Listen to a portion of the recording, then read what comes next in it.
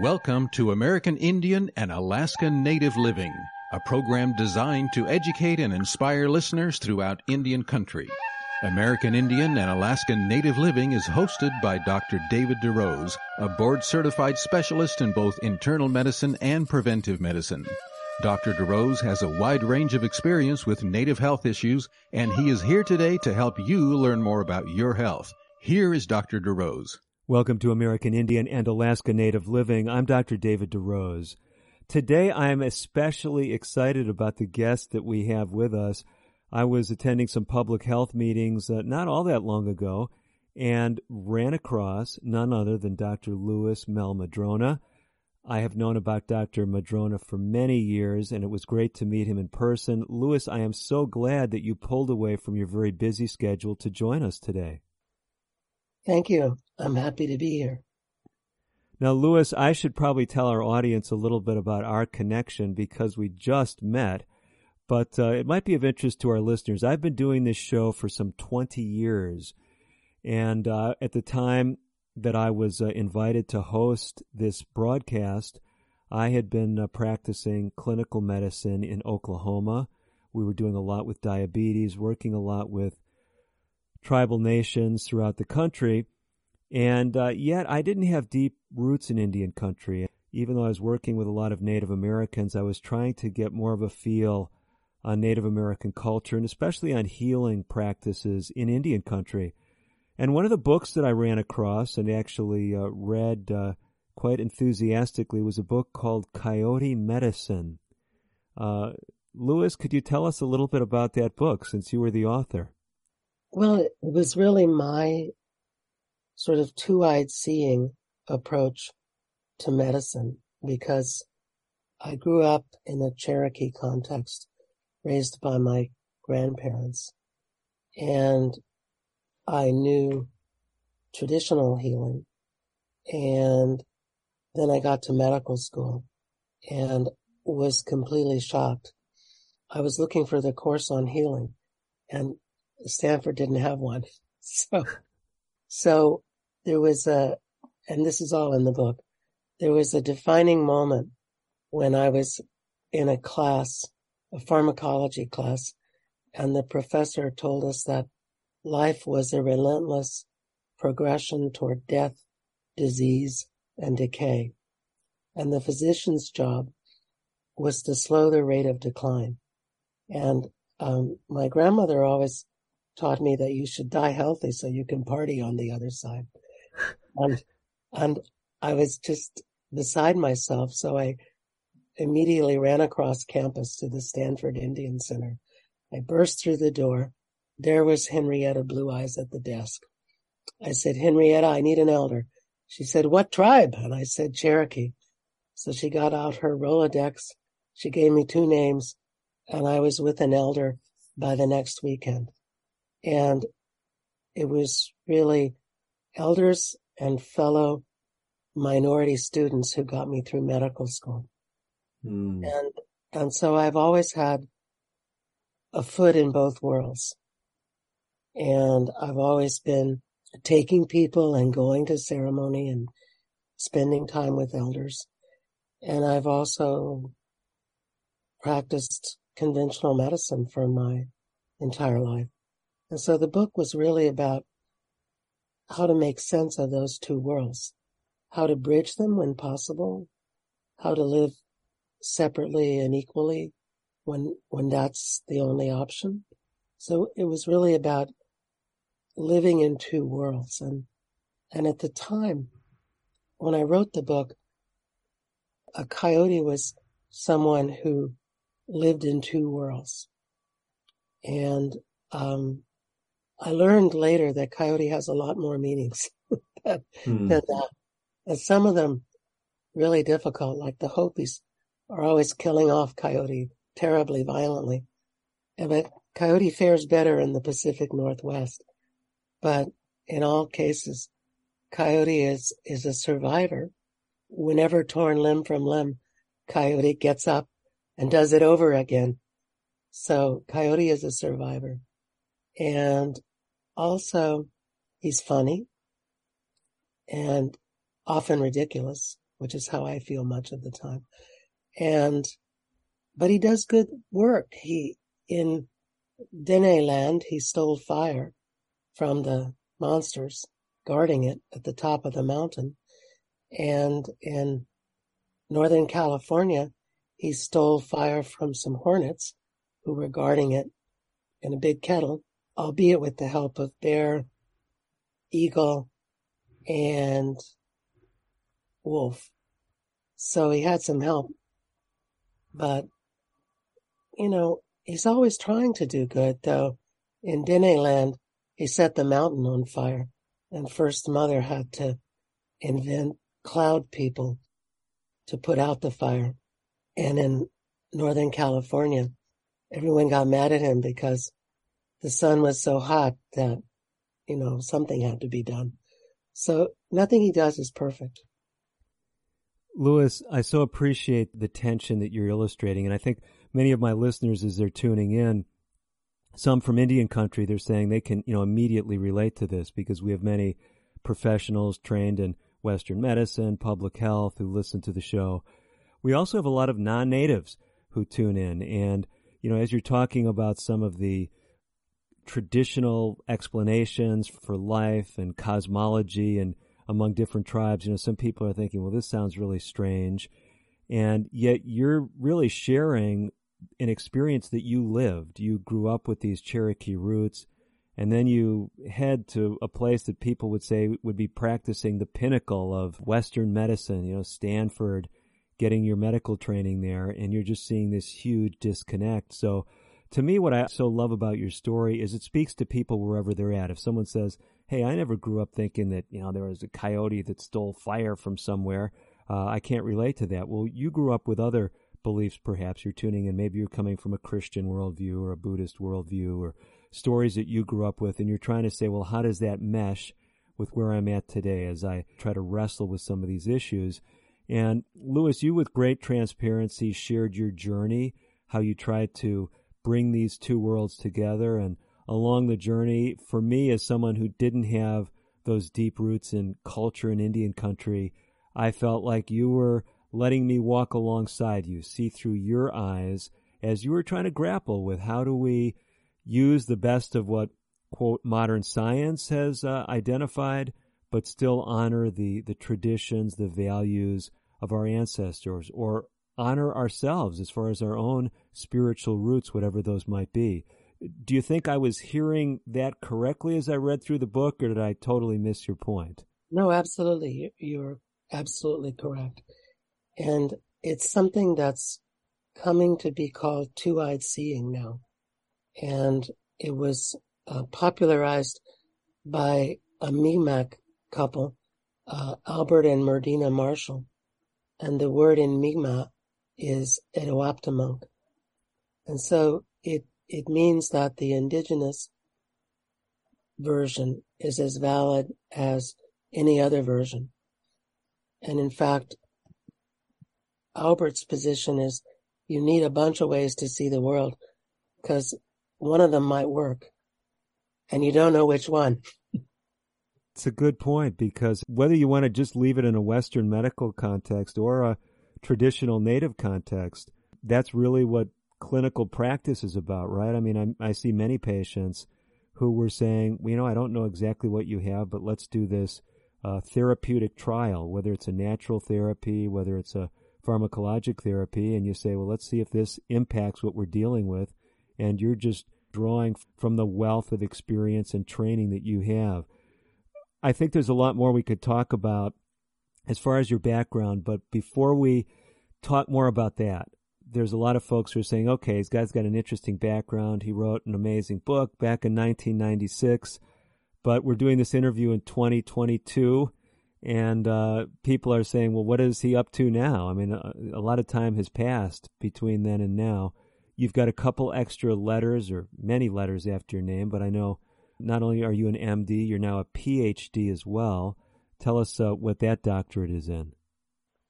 That doctorate is in clinical psychology, and I went on to do a postdoctoral fellowship in neuropsychology.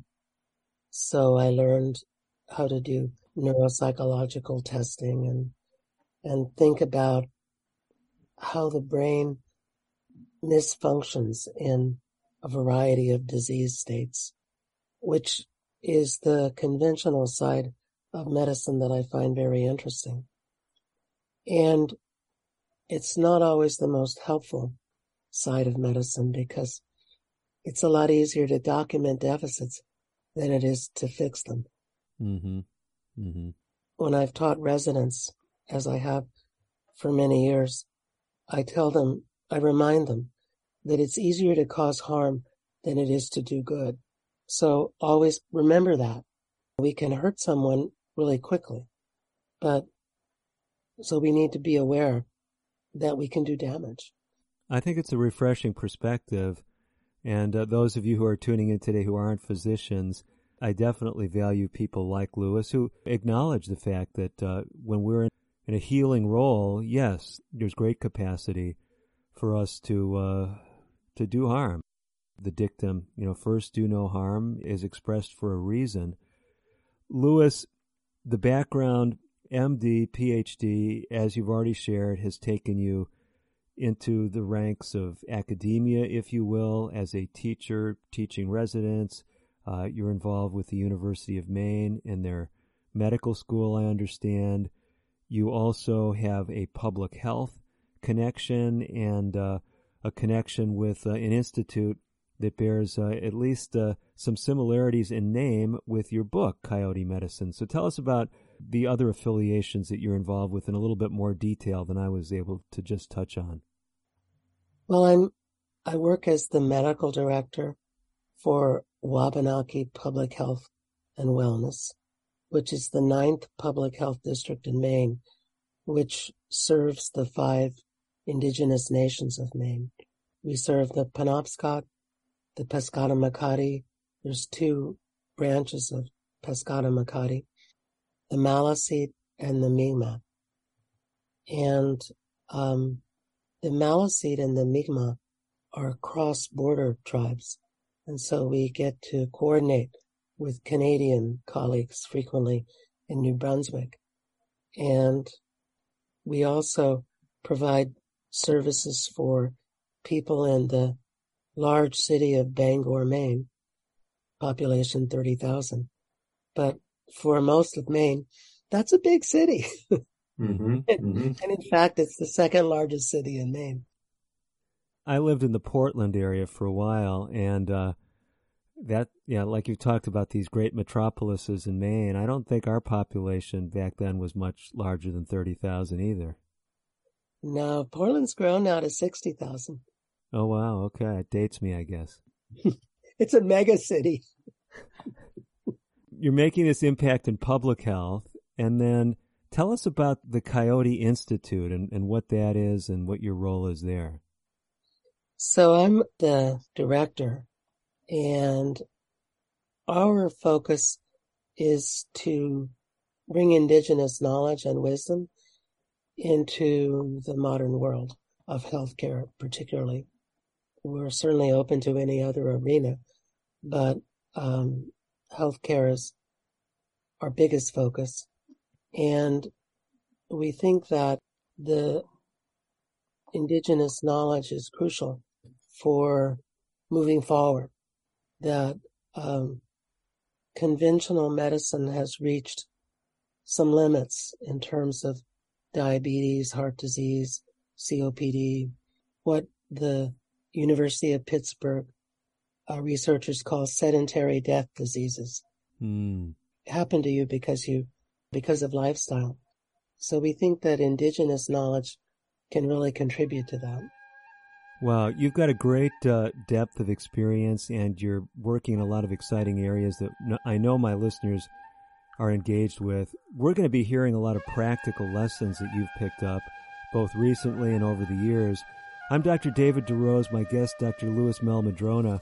We've got a lot more coming up in today's edition of the broadcast. Stay tuned. We'll be back with more right after these important messages.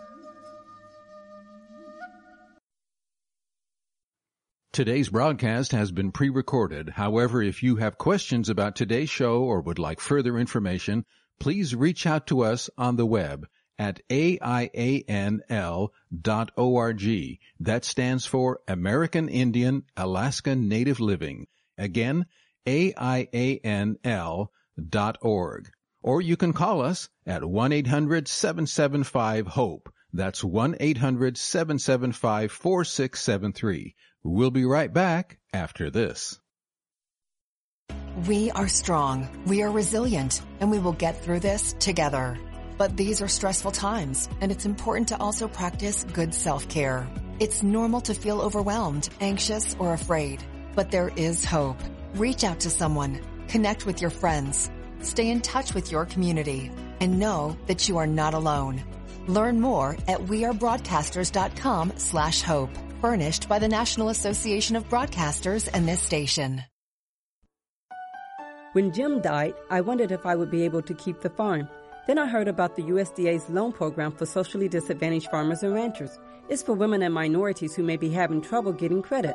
Once I was approved, the USDA's Farm Service Agency helped me get the credit I needed. Now I don't have to sell, and I can pass the farm down to my kids the way Jim's dad passed it down to him. I know he'd like that. Contact your local USDA Service Center or visit www.fsa.usda.gov. Social Security is with you through life's journey from birth to retirement. As your life changes year to year, so do your needs. For over 80 years, Social Security has helped to meet your needs and is committed to improving access to the services that make a difference in your life. Today, you can verify your earnings, estimate your future benefits, apply for retirement, manage your benefits, and even change your address, all from the comfort of your home. Social Security's online services help put you in control with secure access to your information anytime, anywhere, allowing you to spend more time with family, friends, or simply just enjoying the day. Social Security, securing today and tomorrow. See what you can do online at socialsecurity.gov. Produced at U.S. taxpayer expense.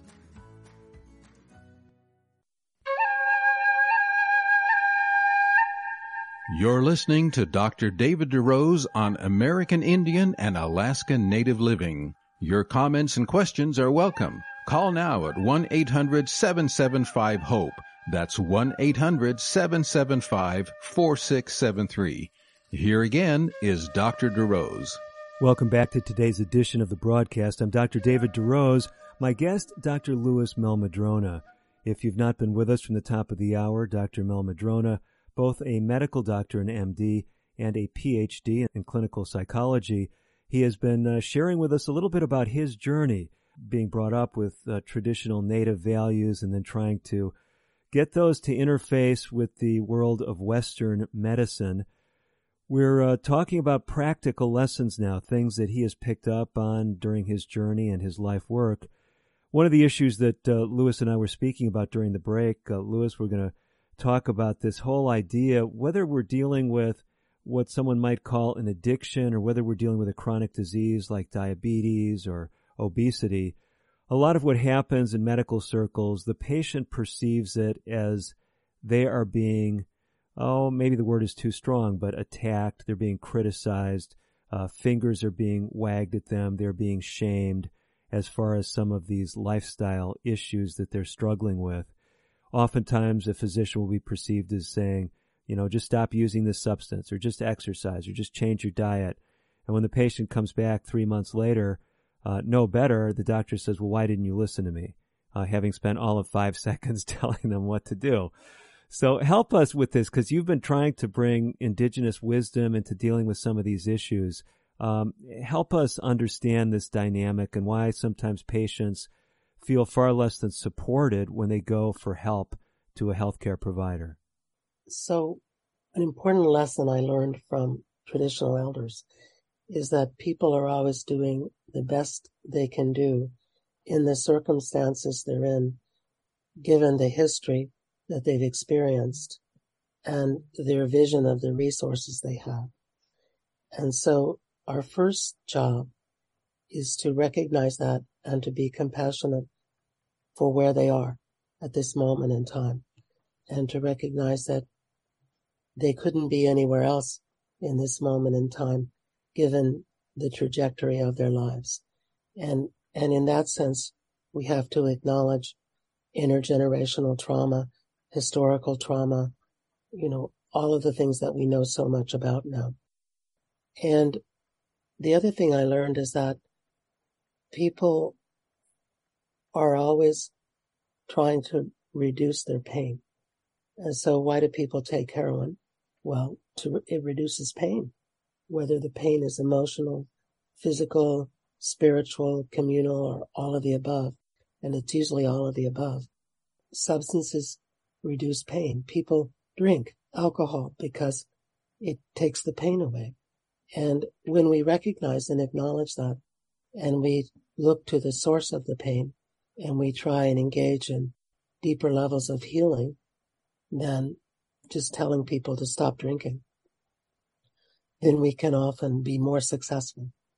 And I think that's what we endeavor to do at Wabanaki Public Health and Wellness, where I work, is to look to the source of the suffering and to try to respond in a compassionate way to the source of the suffering, as well as providing the conventional medical treatments that are needed at the same time. I think I've heard Wabanaki mentioned in the same context of doing some innovative things with narcotic addiction. Is that a correct association that I have, or am I confusing your group with some others? I think it's a correct association. When I first started working part-time with Wabanaki, which would have been 8 years ago, there was very little going on in terms of opiate response in the various tribal communities.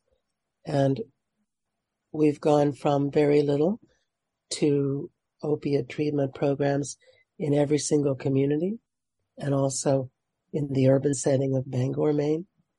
And I think we do it extraordinarily well, because you can't lose us. We keep finding you. Wherever you are, we will find you. And no matter how many appointments you miss, you're welcome. And, we're a harm reduction program. So if you're using other substances and we're giving you Suboxone, well, we're going to try and help you sort that, but we're not going to kick you out. So I like to say to people, we're Wabanaki. You're stuck with us for life. So. I love the imagery, and I know some of my listeners who come from a Christian perspective, they'll say, well, that sounds a lot like God, our creator, following us wherever we go. Others will, make some other connections there. But one of the things about that perspective that I so appreciate, I don't know if you've seen the same thing, Louis, because both you and I have been in medical practice for a while. I've been shocked to see the mindset in a lot of circles. I'm not saying this is a global problem, but it's like, I was talking with someone once and they said, well, you're the only physician that will see this patient or something. And I'm going, well, like, why? Well, all the other doctors have fired them. And, this whole idea of firing people because they didn't show up for appointments or they weren't nice to the doctor. I mean, we're not talking about, life-threatening encounters, but you really seem to have embraced at Wabanaki this attitude of you're committed to help people. If they seem like they're struggling with their own commitment, you're not giving up on them. So I really like that. And I think, at least from my vantage point, it seems like something that's in short supply in a lot of places. Is that just where I've been? Am I just walking around the wrong places, or do you see the same thing in medicine? I see the same thing in medicine. We have so many tribal members who have been fired from practices for missing appointments or for their hemoglobin A1C to be too high, because that affects payments. And so we take care of those people. We fill the gaps. And one of our mottos is, we're with you wherever you are on your journey. And I think that's extremely important, because you just don't know when someone's ready to change. It's a mystery to me. That moment when someone says, okay, I want to be different. How that comes about is one of the great mysteries of life. And I've just been amazed. People have walked into my office after a couple years of my meeting with them. I remember one woman walked in and said, "All right, I'm bored with being crazy. I'm going to stop." And she did. She said, "I'm going to start eating well, exercising, doing all the crazy things you've told me to do that I've never done before, going to groups, and I'm going to stop being crazy." And it's been 12 years. No, wait, you really got my interest as a physician here. So when she said she was going to stop being crazy, she obviously had some kind of medical diagnosis. So what was the diagnosis she had? A schizoaffective disorder, bipolar subtype. Okay. And so a lot of people would say, well, that's a pretty hopeless diagnosis. They're going to deal with that for the rest of their life. You can just be there, medicate them. But are you telling me that right now, if this woman walked into a mental health professional's office, they may not put any diagnosis on them? That would be correct. She's on no medications for the past 12 years. Wow. Got off disability, Social Security. She's become a successful artist. And you wouldn't know that she'd had over 300 psychiatric hospitalizations. No way. 300 hospitalizations? More than that. Not 400. Wow. So you help us now with this, because this is challenging a lot of folks. They're hearing this story as an amazing story, and it's challenging me. So do you think, we can't minimize the importance of her making a decision that she wanted to get better. But having said that, she then did a lot of things that you were recommending, and it sounds like you were recommending a lot of lifestyle-based interventions, if you will. Can you break that down for us? Because there's other people listening today who either have mental health issues or they're working with people who have mental health challenges, and they're saying, well, do we need to send everyone up to Maine to see Dr. Mel Madrona, or is there something that we could tap into?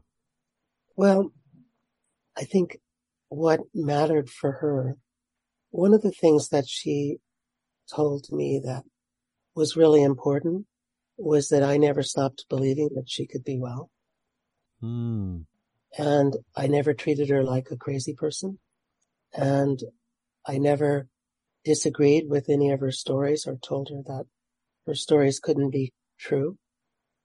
I listened and I didn't judge. I didn't interpret. And for 2 years, we met together once or twice a week.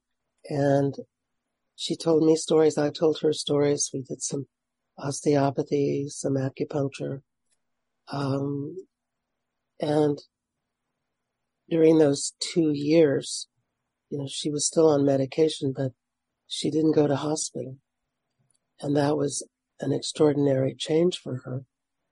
And when she decided to get well, we had 3 groups that we led, and she started eventually going to all of them and doing the exercises and eating well, and she just never looked back.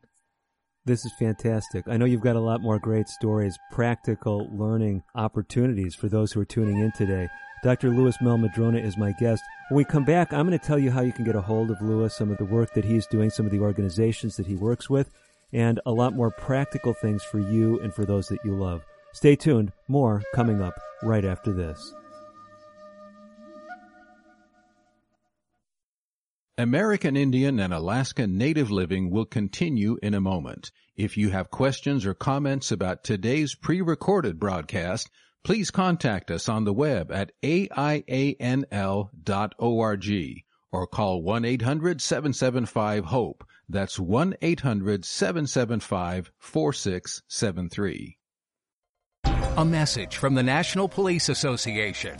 It used to be that any able-bodied person would offer to assist a police officer in danger. Now, passers-by are more likely to take a video. There's a better use for your phone when an officer's in trouble. Call 911. Tell the operator where you are and what you see. Then, start your video to provide evidence later. To learn more about how you can assist law enforcement, visit nationalpolice.org. That's nationalpolice.org. Unlike other health concerns, mental illness is not always easy to see. Depression won't show up on an eye chart, and you can't measure it on your bathroom scale. Sorting out a mental health concern is not something to attempt on your own. You won't find a bipolar disorder by looking at a thermometer. Like many other health conditions, help for mental illness takes professional diagnosis and treatment. Anxiety won't just go away under a stick-on bandage. So the sooner you seek treatment, the better. If you or a loved one has a mental health concern, don't go it alone. Find out what to do. For 24-hour free and confidential information and treatment referral, call 1-800-662-HELP. Learn more at samhsa.gov/support. That's samhsa.gov/support. Using meth taught me everything about freedom, only not like you think. It taught me how easy it is to lose your freedom. If you think meth is taking control of you, ask for help. You have the power to be truly free. I know. I'm Jan, and I'm free from meth. If you or someone you know is struggling with meth, call 1-800-662-HELP for 24-hour free and confidential treatment referral. Learn more at samhsa.gov/meth. You're listening to Dr. David DeRose on American Indian and Alaska Native Living. Your comments and questions are welcome. Call now at 1-800-775-HOPE. That's 1-800-775-4673. Here again is Dr. DeRose. You are back with Dr. David DeRose for the second half of today's edition of American Indian and Alaska Native Living. Dr. Louis Mehl-Madrona is sharing with us some things that I find amazing about the power of combining indigenous wisdom with modern Western medical science. Louis, before we speak more about that theme, we want to let people know, as I promised at the end of the last segment, that you can be reached. You've got resources that are available online. Tell us about some of the places where we can contact you. I have a website, which is www.mehl-madrona.com. And Coyote Institute also has a website, which is www.coyote-institute.org. And we have lots of free resources that we'd be happy to share with people. And we have an annual conference on two-eyed seeing that we do at the University of Maine. And it comes up at the end of January, and we'd be really happy to tell people more about that. So my email address is on both websites, and I'm happy to be contacted. That is so generous of you. I know you're extremely busy, but I appreciate how you make time for things, especially that relate to the health of people throughout Indian country and beyond. So let me make sure I've got those websites down, because others likely were trying to write them down or at least memorize them if they're driving. So I've got, for Coyote Institute, www.coyote-institute.org. Have I got that correct? Yes. And then your personal website, I've written down www.mehl, which is MEHL, then -Madrona, MADRONA.com. Have I got that right? Yes. Okay. So basically, folks can go to either of those websites, and I'm assuming there's different material on those different websites, correct? Correct. Do you want to give us kind of an overview? What would I find at your personal website, and what would I find at Coyote Institute? Well, my personal website is more about me. Okay, fair enough. So papers that I've written, books that I've written, research I'm doing. And Coyote Institute is more about our mission, the mission of Coyote, which is to bring indigenous wisdom into the modern world. And one can look at research that we've supported and research that we're currently doing, events that we're creating, free trainings that we offer, things like that. It's not focused on me. So that's the difference. So if someone says, hey, I want to head up to Maine at the end of January, maybe they like cross-country skiing, or maybe they heard of Sugarloaf Mountain and they want to do some downhill skiing in Maine, and they say, hey, let's take in a conference on the trip. They'd find details about that at the coyoteinstitute.org? Yes. Okay, good. So we're on the same page there. So let's come back now to this concept that we've been touching on, this two-eyed seeing, this idea of tapping into indigenous wisdom as well as modern Western medicine.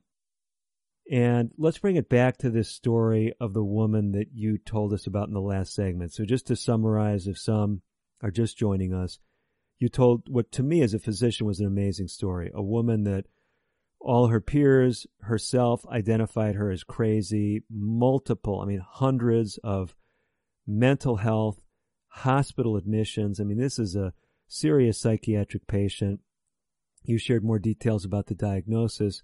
We don't need to go down that route necessarily, but you told a story where now she is medication-free, mentally normal, ostensibly, functioning as an artist, contributing member of society.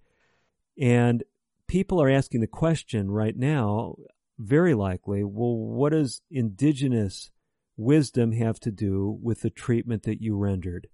So whether you want to illustrate it in that story or you have another story that better illustrates that point, help us kind of understand, well, for someone who doesn't think that way, why is indigenous wisdom something that was utilized, and what does that look like? Well, I think most importantly, it has to do with having faith that people can heal. Holding that faith, holding the vision of the person as well, which is what traditional elders do all over North America. And listening without judgment or interpretation. And one of the people whom some of your listeners will know who did that in the most extraordinary way was Vern Harper in Toronto. And there's, of course, many other elders around the country. But one of the things I learned from Vern was how amazing it felt to be heard fully without being judged or interpreted. And so another story, and for the most part, I work with people who are indigenous because I work in indigenous settings, except on some weekends when I work in the general hospital with anyone who comes. Okay. But most of the more in-depth stories that I can tell are going to be about indigenous people. The last story, the woman was Lakota. In this story, the woman is Nima. And when we first met her, she couldn't get out of her vehicle. And she was too frightened. Her abuse had been so severe on all fronts, every type of abuse. And so we just sat with her and talked to her through the vehicle window. And that was how we started. And eventually she was willing to come outside and meet around a fire. Mm-hmm. And so we did that. And at some point we did a ceremony and offered her a medal for having taken on the abuse to protect her siblings from their abuse. And so we just kept listening to her stories, telling her stories, going to ceremony with her, taking her to elders, being with her ourselves, doing some art. And eventually she could move indoors. And eventually she became well. Again, no medications and functioning and in a healthy relationship. And it took some years. Mm-hmm. But I think the indigenous part of it is recognizing that we have to have faith in people and that we have to address all levels of people, emotional, physical, spiritual, and social, which is the wisdom of the medicine circle in indigenous North America. And that, the idea that people get well through finding harmony and balance. In Lakota language, it's Wichozani. And that there's a guy that some of your listeners will know, also Larry Swallow on Pine Ridge, who told us that elders who do healing work are not healers. They're people who create a safe place for the medicine. And it's powers greater than us, more than human, who assist with the healing, in my view. And what we do is to create a safe place for that to happen. And I think that was true of the work that we did with both of the women that I've told you about, is that our job was to create that space. And where the mysterious forces could meet. I love the picture because, like I've shared earlier in this show, there's people with a lot of different spiritual perspectives that tune into American Indian and Alaska Native living. And regardless of where they come from, the people that feel spiritually connected, whether they're listening to this and they're saying, well, I can relate to that in our community, whether it's a faith community, whether it's a tribal community, that we need to be doing a better job of accepting people, loving them, showing them that we're there for them, letting them know that we believe they can get better, not looking at them as a disease, as, one of the criticisms of medicine is, that stereotype, oh, it's the appendix in room 15 and the gallbladder in room 20, depersonalizing people into their diagnoses. So really, I appreciate this because whether someone's tuning in and they have those deep Native roots like you do, or they're just listening to the show because they like the health content, the insights that we gain from people like you, Louis, you're really saying there's a much bigger picture than we often appreciate in conventional medical circles, and we need to be listening to Native healers, to Native elders, because there's something here that's missing, and you're telling us about patients that, honestly, a lot of people would say these folks, dare I say it, in many circles, they have no hope. Why is this patient in my office? I can't do anything for them. We've heard that from providers before. I will admit sometimes I'm even tempted to think that when I look at someone's diagnosis, but I appreciate you reinforcing this capacity, not only that individuals have from their creator to heal, but also that there are factors outside of them, spiritual factors that are involved in this process. Louis, someone wants to really dig into this more deeply. They're hearing about it for the first time. If they go to the website, www.melmadrona, that's MEHL-Madrona, MADRONA.com, that's your website, are they going to find some things there that will help them on this journey?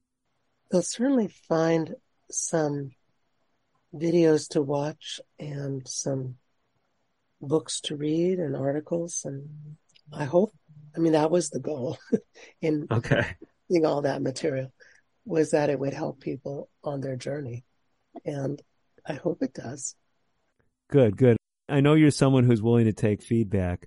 Before we have to step away just one more time, you've got some other books that people can connect with. We mentioned Coyote Medicine. Just really briefly, what are the other titles that you've written? And then we'll pick that back up after the break. After Coyote Medicine was Coyote Healing, and then Coyote Wisdom, and then Narrative Medicine, and then Narrative Psychiatry, and then Remapping the Mind. Okay. These are all fascinating topics. We wish we had you for several hours. I know that won't happen this episode, but maybe some other time. We do have another segment, though, coming up. So all of you, if you're tuning in today, I encourage you to stay by. Dr. Louis Mehl-Madrona, he's not going away. One final segment coming up right after this. Don't miss it. Today's broadcast has been pre-recorded. However, if you have questions about today's show or would like further information, please call 1-800-775-HOPE.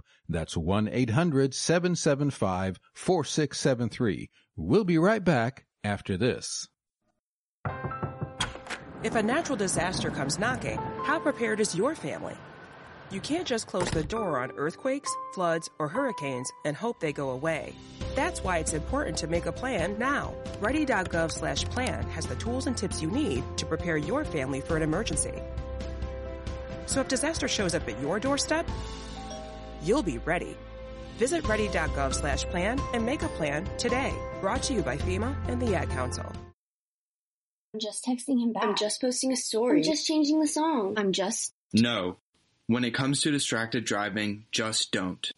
Sending a text takes your eyes off the road for just 5 seconds, but in that time, your car can travel the length of an entire football field. Any distracted driving just isn't worth it. Visit StopTextsStopWrecks.org. A message brought to you by the National Highway Traffic Safety Administration, Project Yellow Light, and the Ad Council. What is a number story? My number story started with fear and a lack of support, and it has led me to be there for others. A number story begins in our childhood with ACEs, adverse childhood experiences. My number story begins with the separation from my father and the emotional abandonment from my mother, and leads to me being a role model to not only myself, but those around me by becoming the person that wasn't there for me. ACEs are so common, 2/3 of us have one. My number story begins with drug abuse and homelessness, and leads to realizing that I can live life by my own standards. A study found the more ACEs, the more likely we may experience a host of serious health effects, physical and mental, but that doesn't need to be the case. Your ACE number is simply an entry point to your own story. Where it leads is up to you. My number story begins with years of emotional abuse and leads to peace, clarity, and security in my self-worth. Take control of where your number story leads at numberstory.org.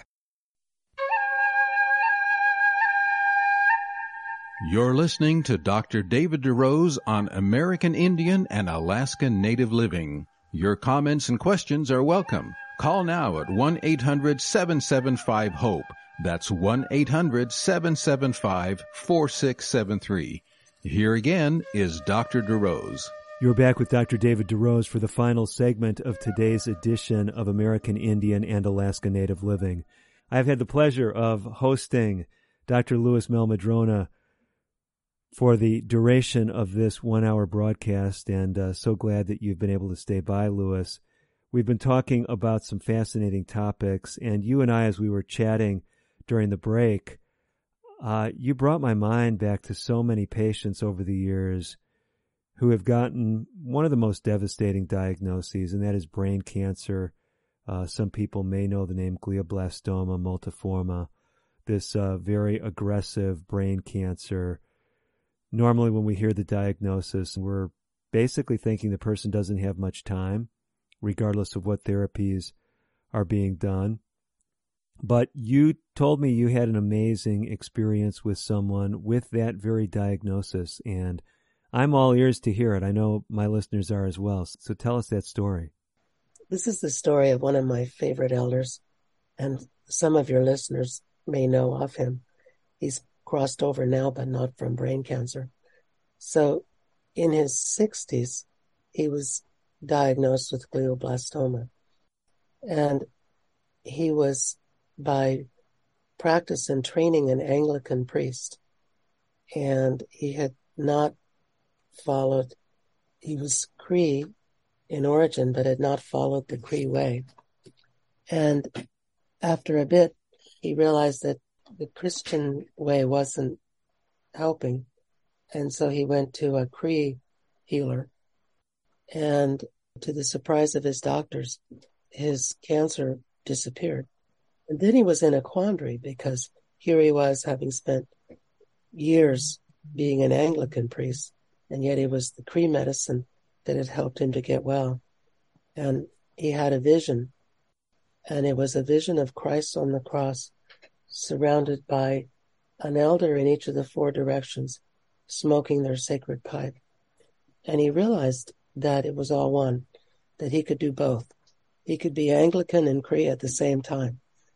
And he proceeded to do that. And when I met him, it was some years after the glioblastoma. And he was vibrantly treating people in his home on Sturgeon Lake First Nation, west of Prince Albert, Saskatchewan, and doing ceremony in the evening or the afternoon. And the thing I loved about John was that he was someone who had absolute faith that anyone could get better. And if questioned it, he would say, well, I did. Look at me. Look what happened to me. I got better. You know, this is an amazing story, Louis, and I think a lot of folks are getting the encouragement that there's hope for them, even with diagnoses where doctors would give up hope. And some are listening from a Christian perspective, since you mentioned the, Christian Anglican connection there. Some are saying, well, I'm Christian too, and I'm fine with you using natural therapies and herbal therapies.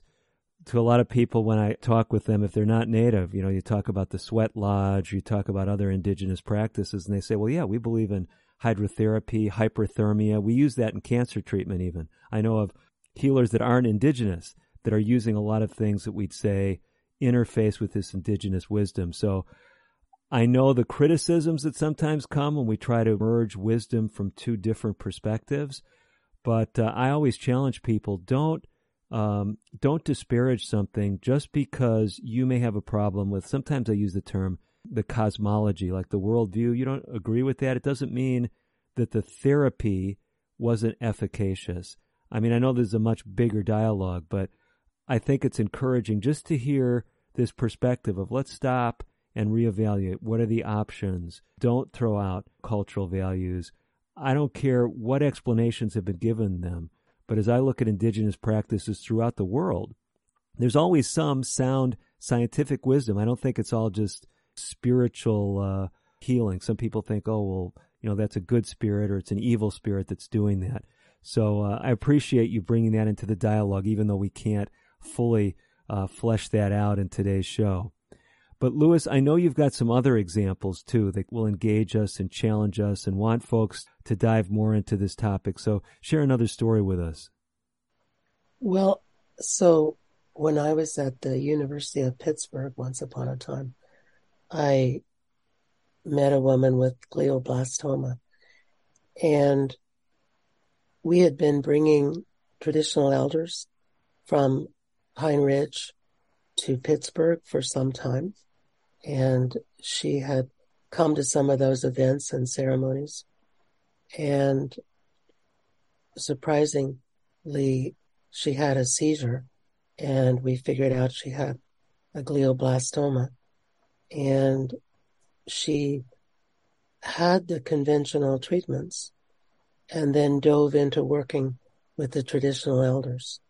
And we supported her in going to Pine Ridge and being with them there.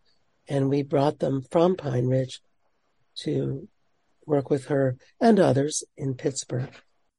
And so that was in 1997. And she's still alive and well today in 2022. Wow. Yeah, with no recurrence of the glioblastoma.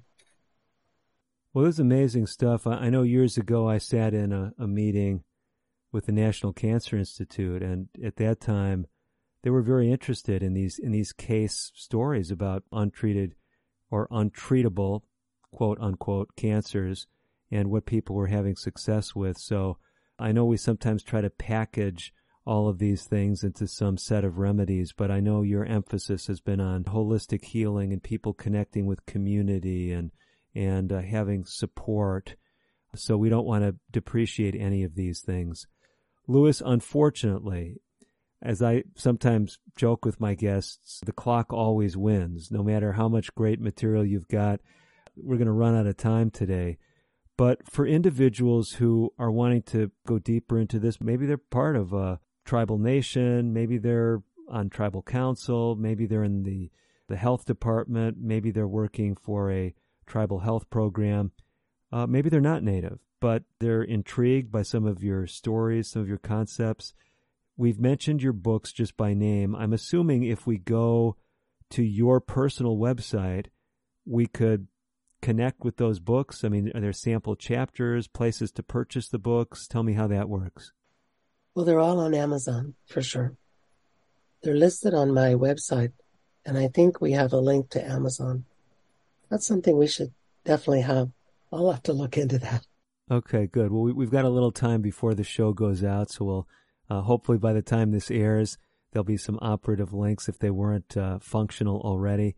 So we've just got to remember your name. It's Lewis, Lewis, and then spell your last name for us as well. MEHL-MADRONA.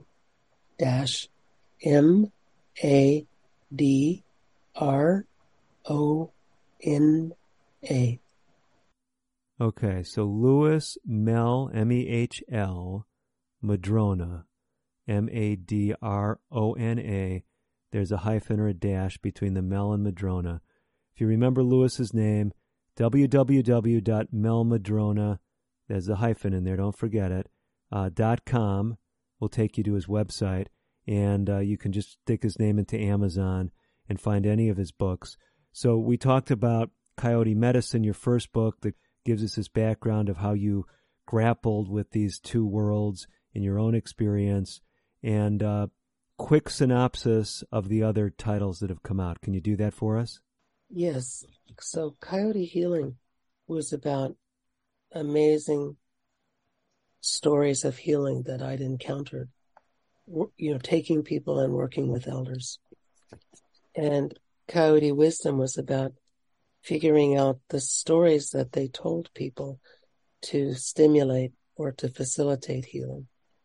Mm-hmm. And then Narrative Medicine was about connecting the way elders worked with stories to the way the non-Indigenous world worked with stories. Mm. So bringing Indigenous, non-Indigenous, and medicine together in the form of narrative medicine. And then I applied that to psychiatry in narrative psychiatry. And then in Remapping Your Mind, my co-author, Barbara Mangai, and I looked at how to change your story, how to live a different story than the one you're living. And we tried to come up with exercises and tools for doing that. Wow. Exciting stuff. Lewis, our time has slipped away from us. Thank you so much for all that you've done to help people connect with Indigenous wisdom and try to translate that into their own lives, and in the case of those of us who are health professionals, into our own practices. Thanks for joining us today. Thank you for having me. And to each of you, my listeners, thank you so much for joining us again on American Indian and Alaska Native Living. For all of us, I'm Dr. David DeRose, wishing you the very best of health.